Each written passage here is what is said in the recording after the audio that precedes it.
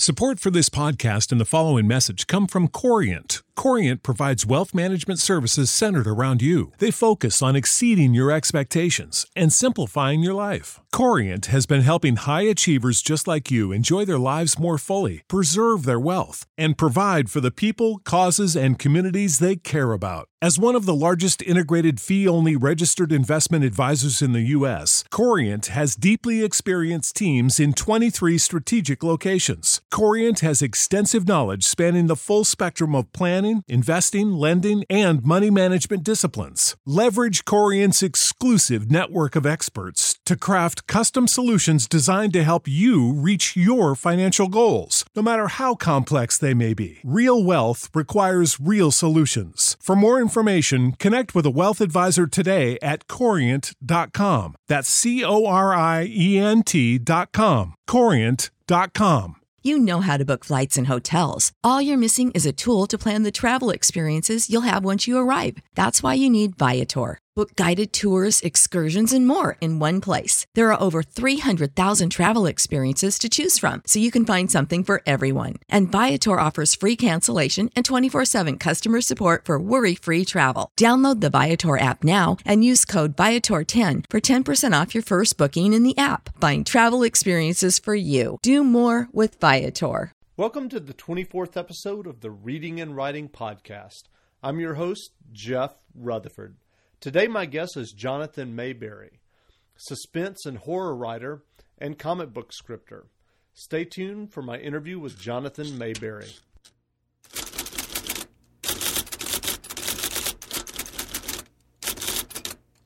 This is Lee Child, and I'm listening to the Reading and Writing Podcast. Welcome to the Reading and Writing Podcast. Tonight my guest is Jonathan Maberry. Jonathan's first novel, Ghost Road Blues, won the 2007 Bram Stoker Award for Best First Novel. That book was the first of the Pine Deep trilogy and was followed by Dead Man's Song and Bad Moon Rising. Maberry's latest series, featuring Joe Ledger, debuted last year with a zombie thriller, Patient Zero, and his latest novel, The Dragon Factory, was just published by St. Martin's Press and is in bookstores now. He also wrote the movie tie-in novelization to the remake of The Wolfman, featuring Benicio del Toro and Anthony Hopkins, which just came out in movie theaters. Maberry is also a comic book writer and is currently the writer for Marvel Comics' Black Panther series, and he wrote Marvel Zombies Return Wolverine, in addition to other comics. Jonathan, welcome to the Reading and Writing Podcast. Happy to be here, Jeff. Sure. Well, I'm curious if someone hasn't read one of your Joe Ledger novels, Patient Zero and now The Dragon Factory, what can they expect with The Dragon Factory? Can you give us a sense of what the novel's about? Yeah, if you can imagine a kind of a cross between X-Files and 24. The bad guys in this particular story are two competing groups of geneticists who are using cutting-edge transgenics to create a new version of the Nazi master race program, and also for ethnic cleansing. And the group that's opposing them, Joe Ledger and the Department of Military Sciences, the DMS, their whole operational profile is to stop groups with exotic, science threats. So there are combination science geeks and rapid response, first team shooters. Great. So it's a combination of action and also kind of scientific extrapolation as well. Yes, a lot of it's based on what is actually happening right now in science. It's just a little bit forward of what we can do now, but not beyond what is possible, and unfortunately what is probable. Gotcha. At the outset, I discussed your novels, including Ghost Road Blues, your first novel that won the Bram Stoker Award. But you've also written nonfiction, including Vampire Universe, Zombie CSU, and others. I wonder, what is it about supernatural zombies and monsters that appeal to you? And more importantly, what do you think appeals to readers, why they appeal to readers?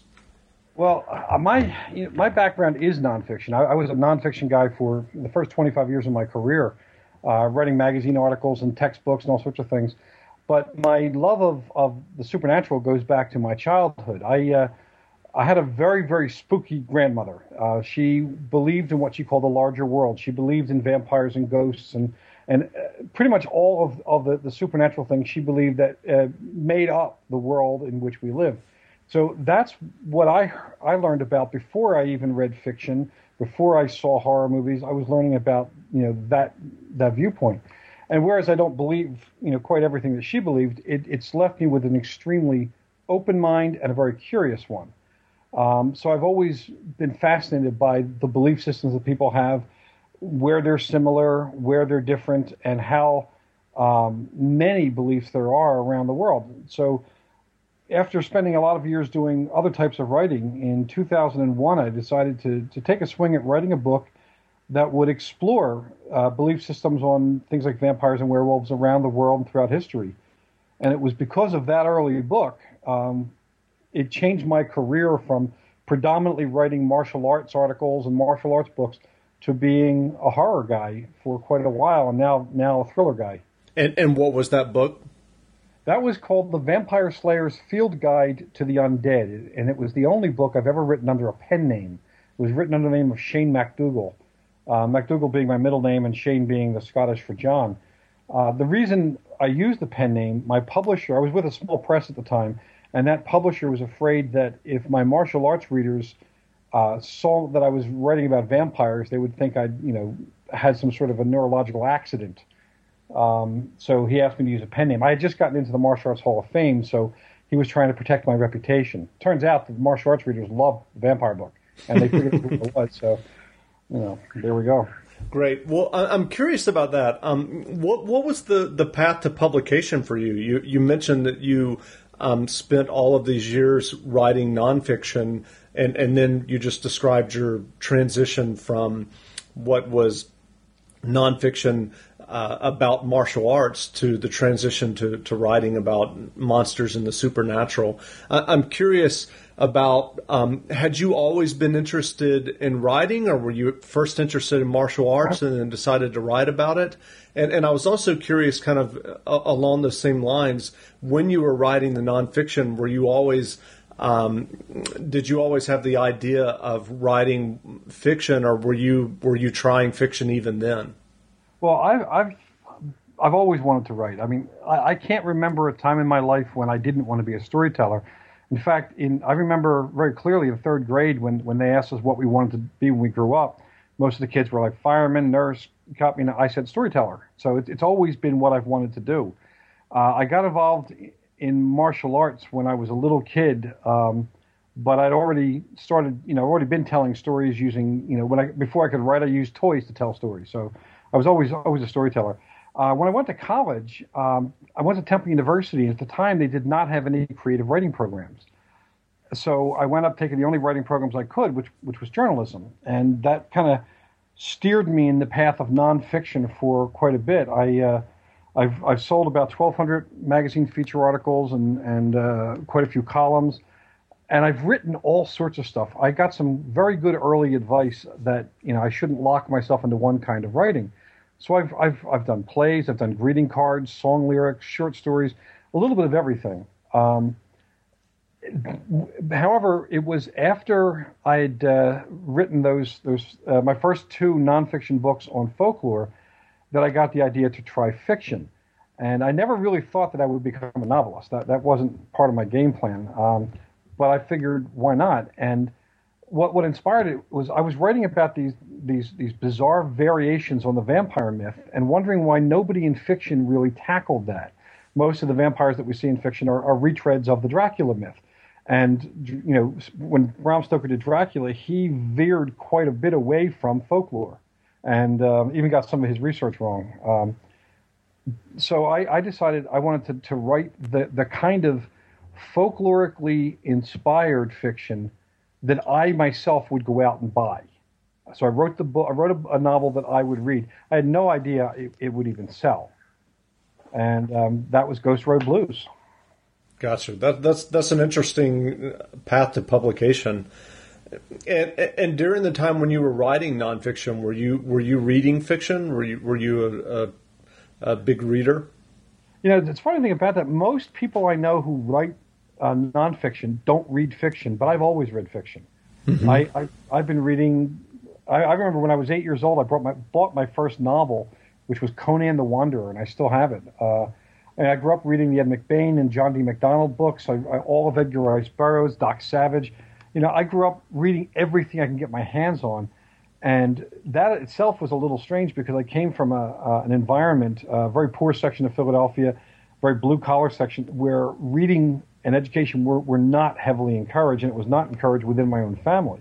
Mm-hmm. But I had to read, and I just read. And luckily, my grandmother was very much into reading, and she would let me keep my books at her house and was always encouraging me to read.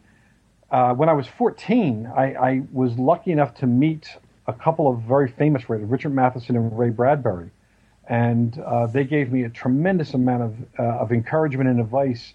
And both of them said, if you want to be a writer, don't let anything stop you, and nothing has. And how did that meeting come about? How did that happen? It's funny. I was in a middle school in Philly that did not have a high academic standard, and the English class had bored me to tears. So they put me they gave me to the librarian, and they said, "Here, do something with him for a couple of years." And so I had almost an independent study for a couple of years with this librarian. And she was the secretary for a group of professional science fiction and fantasy writers that met occasionally in Philadelphia. And she dragged me along to the meetings. And at the time, I had been reading mostly crime fiction, so I really didn't know some of these guys. And this is so here I am at 14 years old, and I'm basically hustling beers and chips for Arthur C. Clarke and Ray Bradbury and Harlan Ellison and guys like that. And they're all competing to try to get me to be the one. Competing with each other for me to fall in love with their books, and so every time I'd come, they'd have a stack of signed books for me, and it was amazing. I look back on it now, and I wish I'd even asked them more questions than I did, but they were so insanely generous with their advice and their support, and just good guys. They were really good people. It was marvelous. That's great. That's a wonderful story. I'm curious about martial arts because, to be honest with you, I was aware of your work. I had bought Ghost Road Blues when it came out, and picked up Patient Zero, and we had traded emails when Patient Zero came out about doing an interview, and now we're finally getting around to it. But when I started doing research for interviewing you, I discovered this martial arts background, which I had never known. And I'm curious about that. When did you originally get interested in martial arts? You mentioned earlier that it was at a young age. And I know that you're in the Martial Arts Hall of Fame. I'm just curious if you could talk about that and your experience in martial arts. Sure. I actually got involved in martial arts because I was in a fairly abusive environment as a kid. And the father of a friend of mine dragged me along to some lessons. It was one of those things where abuse wasn't talked about in the early 60s, but this friend's father dragged me to the martial arts school. Didn't necessarily mention it too much to my parents, and so around the time I was 6 or 7, I was just when I was starting school, I was also going to martial arts classes, and I stayed with it long past the point when I needed it for, protection at home, so to speak. Mm-hmm. And I've been practicing jiu-jitsu for about 46 years now. And I wound up teaching martial arts history and women's self-defense at Temple University for 14 years. And I've written extensively about it. I've been a teacher for many years. And I even had a business for a while called CopSafe, where we gave arrest and control workshops to law enforcement officers of all kinds, including SWAT. And that was, it's been an interesting career. Most of my life, I've been, directly or actively involved in teaching martial arts in one kind or another, and self-defense, which is some people don't realize is not quite the same thing as martial arts. Right. That's interesting because, as you probably may know, Joe Lansdale Yes.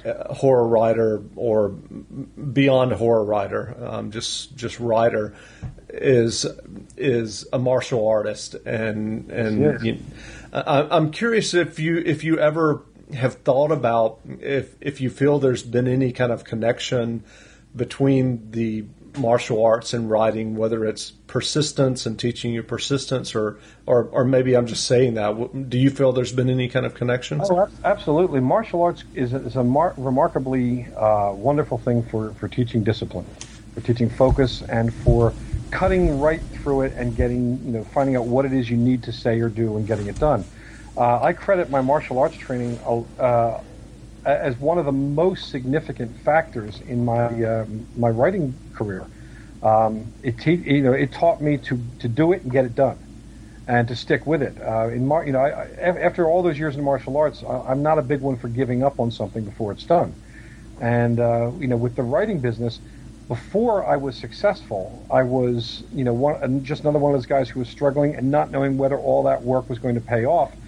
If I didn't have the discipline and didn't have the experience with continuing to try to not be deterred, I might have given up. And figure I didn't become a full-time successful writer until about 6 years ago. Before that I was working day jobs and writing on the side.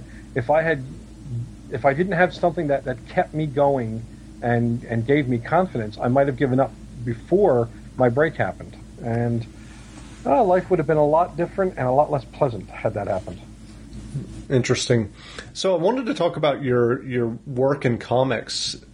You mentioned earlier reading crime fiction, and you're writing for Marvel Comics now. I mentioned earlier you're writing the Black Panther series.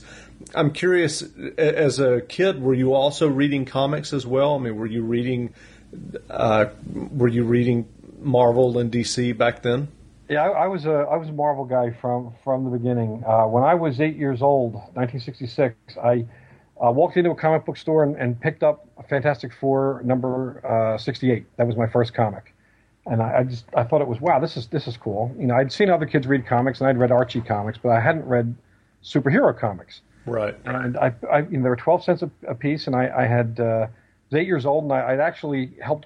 I made a few dollars bagging groceries, unofficial job at the Acme. And I went and spent it on some comics. And I was absolutely captivated. This is the old Jack Kirby, Stan Lee, Fantastic Four. And around that time, I started buying up some back issues and anything new that came out. And one of the ironies is one of the characters that was introduced around that time was the Black Panther. He was introduced first in Fantastic Four, and he was also the very first black superhero in comics ever. Now, I'm living in a neighborhood that is fiercely racist, white racist, and here I'm reading about a character who's a black superhero. I'm like, wow, that's really pretty amazing.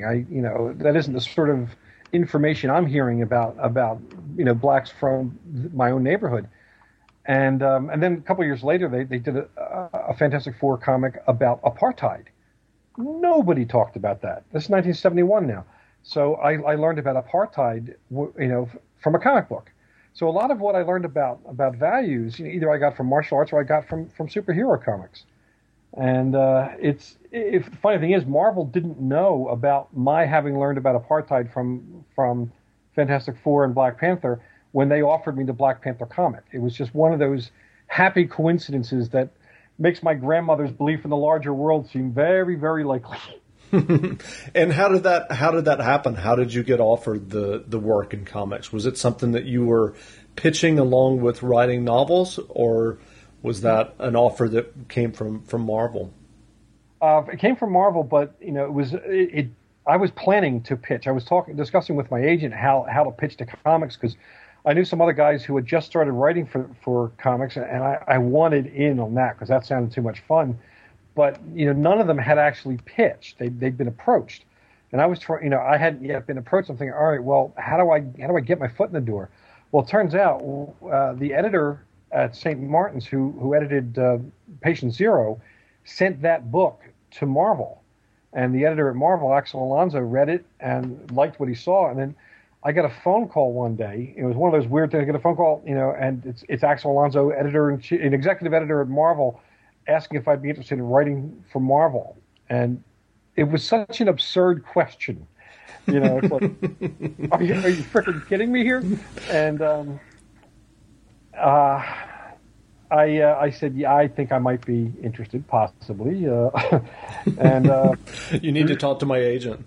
Yeah, well, it's one of those things that I'm experienced enough now in my craft that I always tell them to talk to my agent. And I'm glad this is happening on the phone because physically I'm doing the Snoopy dance. Yeah, exactly. But my voice on the phone is, of course, calm, controlled, and my agent worked out the details, and we were all happy with the arrangement. And Axel, asked me to write it was a Punisher comic originally, one shot, and I did that. And then they gave me a Wolverine 8-pager to do, backup story. And then right after that, they said, well, how would you like to be the regular writer for Black Panther? It's like that's the second stupidest question I've ever been asked after, would you like to write for Marvel? Yeah. And so what are you working on in terms of comics? I mean, outside of the Black Panther, what can people look for? Well, the Black Panther is kind of put on hold now because we're doing Doom War, which spun off of that.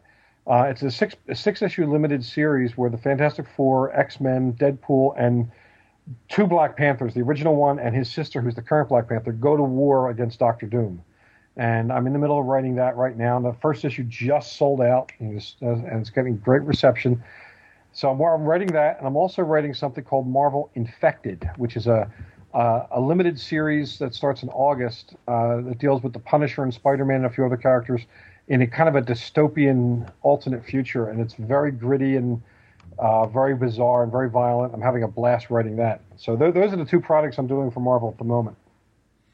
So I'm curious if someone's listening to this podcast and primarily the writers that I've interviewed in the past are fiction writers. Primarily suspense, thrillers, fantasy, science fiction, and mainly novels. I'm curious if you could talk a little bit about the process of writing a comic book, just in terms of the mechanics. Is it similar to movie scripts? Would that be the closest description? Movie or TV. Yeah, movie or TV. It is definitely a scripted format, and it's a collaborative process. Unlike a novel where it's your entire vision, every part of it's your vision. In comics, you're part of a team, and you can't let your ego get too overbearing because the artist is going to have his say. The inker, the penciler, the inker, the editor, everyone's going to have some say in the way the comic turns out, as it should be, because you're writing someone else's product. I didn't invent the Black Panther. I didn't invent Punisher. I'm coming into work in their house, so to speak. Sure. So the process is the editor usually, if the editor has a certain thing in mind, he may say, I need a story for such and such. Like with Marvel Zombies Return, I was writing issue 3 of a 5-issue series, and they told me in a very short paragraph what the story had to accomplish. And then they wanted me to pitch back to them how I would do that in 22 pages. So I do what's called a beat sheet, which lays out how the story would break down over 22 pages. Editor comes back with notes, and then you write the script. And in the script, the writer tells the artist what the images are going to be. The writer sets the number of panels. The writer decides what images are in each panel. And, you write that description, and then you also write the script itself. Used to be in Marvel that it was kind of way longer, that the artist would draw it and then the writer would come in and put the word balloons in. Well, that hasn't happened in a long time. The writer actually has to write the script. However, the editor may make some changes, and then the artist may make suggestions for changing the visual storytelling because that's his A game. And if you're smart, you listen to a good artist because they know what visually will tell the story as well. So you're back and forth with them a little bit to create the most successful possible comic. And I've been fortunate enough to work with some fantastic artists, and I have a very, very good editor in Axel Alonso. He has a very strong vision. In fact, he's now vice president at Marvel. Just got promoted. And He has a very strong vision for what makes a successful comic. And that's something that's all you do have in novels as well. If you have a really good editor, you can have a more successful book because they're not telling you how to write, but they can make suggestions on how to revise the book to make it the most saleable possible product. And this is a business. Gotcha. That's interesting. I'm curious, given your career, as we've talked about, both in nonfiction and your transition to fiction and branching into comic books, what advice when you're doing speaking engagements and presentations, what advice do you give aspiring writers and people who may be interested in having a career in fiction? Well, the most important things, and I do a lot of these talks with aspiring writers, and I run some writers groups for people who are trying to break in. Most important thing is it's got to be fun. If it's not fun, if it looks like it's hard work, if it feels like it's hard work, it's going to read like it's hard work. So you've got to have fun, and the best way to have fun is don't write to please anyone, write to please yourself. Write the story that you would have the most fun reading. So the writer writes for his inner reader. That way the story is honest, and it's going to be clear that you're having fun while writing it. So that's one bit of advice. Second, with writers, too many of the writers I know who have really good stories give up because they get trapped in this revision thing. They're trying to write a first draft as if it's a final draft. And you can't. Nobody can. The first draft is all about story, and it's a separate part of the brain than the craft, than the part of you that goes in there and pretties it up. Craft can be learned. Storytelling, you're either born with or not. So you let the storyteller do his thing, and you do it completely, all the way to the end, to the final word of the first draft. You buy yourself a present and celebrate the fact you finished the first draft, and then, and only then, you go back and revise.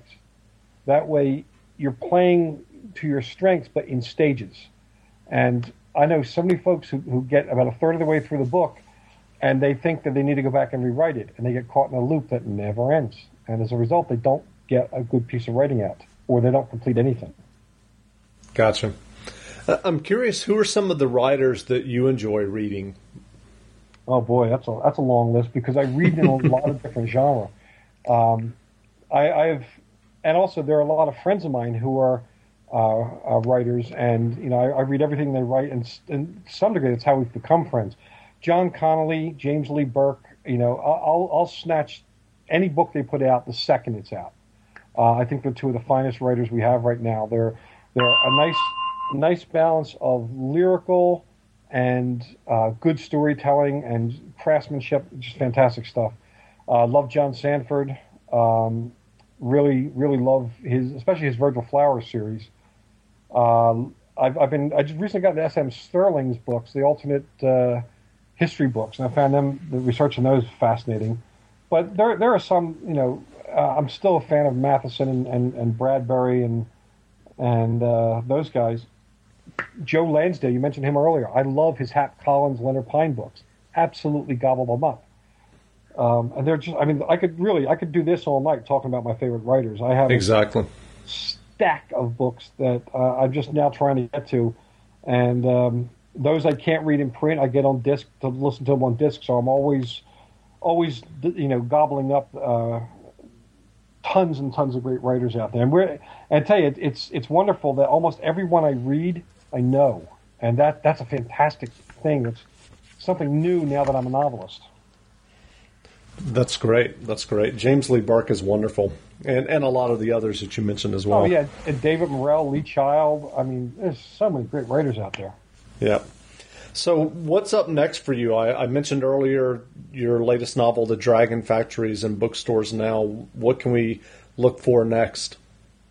Yeah, it's good. It's actually a pretty busy year. The Wolfman just came out, and I'm going to be doing a bunch of short stories I'm doing and will be coming. Some are coming out in the anthologies. One just came out in The New Dead, an anthology of zombie stories. I have a story called Family Business. But next up is a nonfiction book called Wanted, Undead or Alive, which is about all the people in folklore and in the real world who hunt evil. Everything from vampire hunters to FBI profilers who hunt serial killers. And that was co-written with Janice Gable Bashman, and it includes interviews with everyone from John Carpenter to Stan Lee to forensic psychologists. That's a fun book. That'll be in August. In September, I have my first young adult novel called Rot and Ruin. And that is already getting a lot of buzz, including a lot of movie interest. Set 14 Rot and Ruin? Rot and Ruin. It's set 14 years after the zombie apocalypse, but it's not really a horror novel. It's more of a coming-of-age story set after the apocalypse. And it's launching a new series, and it'll actually be launched at Dragon Con down in Atlanta. But it'll be in hardback from Simon & Schuster everywhere in September. And I'm also waiting on word, literally waiting on word right now, about a TV adaptation of my Joe Ledger series. And it was optioned by Sony for TV, and apparently things are going nicely, but can't share details yet, but it looks like things are going nicely. Sure. And, so your young adult novel, that sounds, at first when I read a description of it, I thought it might be humorous, but you said coming of age. It sounds like it's more of a, I guess, serious, there's a lot of serious stuff in it, and even, I mean, Publishers Weekly called it heartbreaking, but there's also a lot of humor. There's actually a lot of humor in everything I write. I'm kind of a smartass, so it kind of leaks through in my writing. I always like the wisecracking hero, and I just seem to put a lot of my own sense of humor in my books. Joe Ledger's definitely has a lot of humor to it, even though it's pretty serious stuff. And Rot and Ruin has everything from comedy to tragedy in the book, and it was a lot of fun to write. Great. Well, that sounds like a lot of fun. And again, that's Rot and Ruin. And you said that'll be out in August? It'll be out September 7th in hardback. September 7th. Simon & Schuster. Great. And I just finished the third Joe Ledger novel, and that'll be out next year, King of Plagues. King of Plagues? Mm-hmm. Great. Well, again, we've been speaking with Jonathan Maberry, horror author, thriller writer, comic book writer. Maberry's latest novel is The Dragon Factory, in bookstores now. And you can also find out a lot more about Maberry at his Big Scary blog at jonathanmaberry.com, where he also features interviews with other suspense, thriller, and novelists. So, again, thanks, Jonathan. Thank you. This has been a lot of fun. And I'm a big fan of your blog anyway. I think I've listened to all 20 or 21 of your podcasts so far. Oh, wow. Thanks a lot. Great stuff.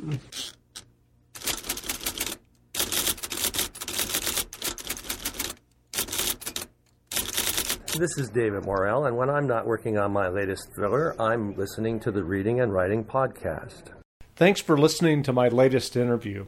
If you like what you heard, I would really appreciate a review of the podcast in iTunes. It's really simple. All you have to do is go to the iTunes store, and it takes a minute or two to leave a quick review of the podcast. And that way more people can find the podcast, because the more reviews and ratings a podcast has in the iTunes store, the more they feature it and the more prominently they feature it. So hope you enjoyed the interview. Until next time, read some good books and support your local independent bookstore, and I'll be back soon with another interview with a writer that you enjoy reading.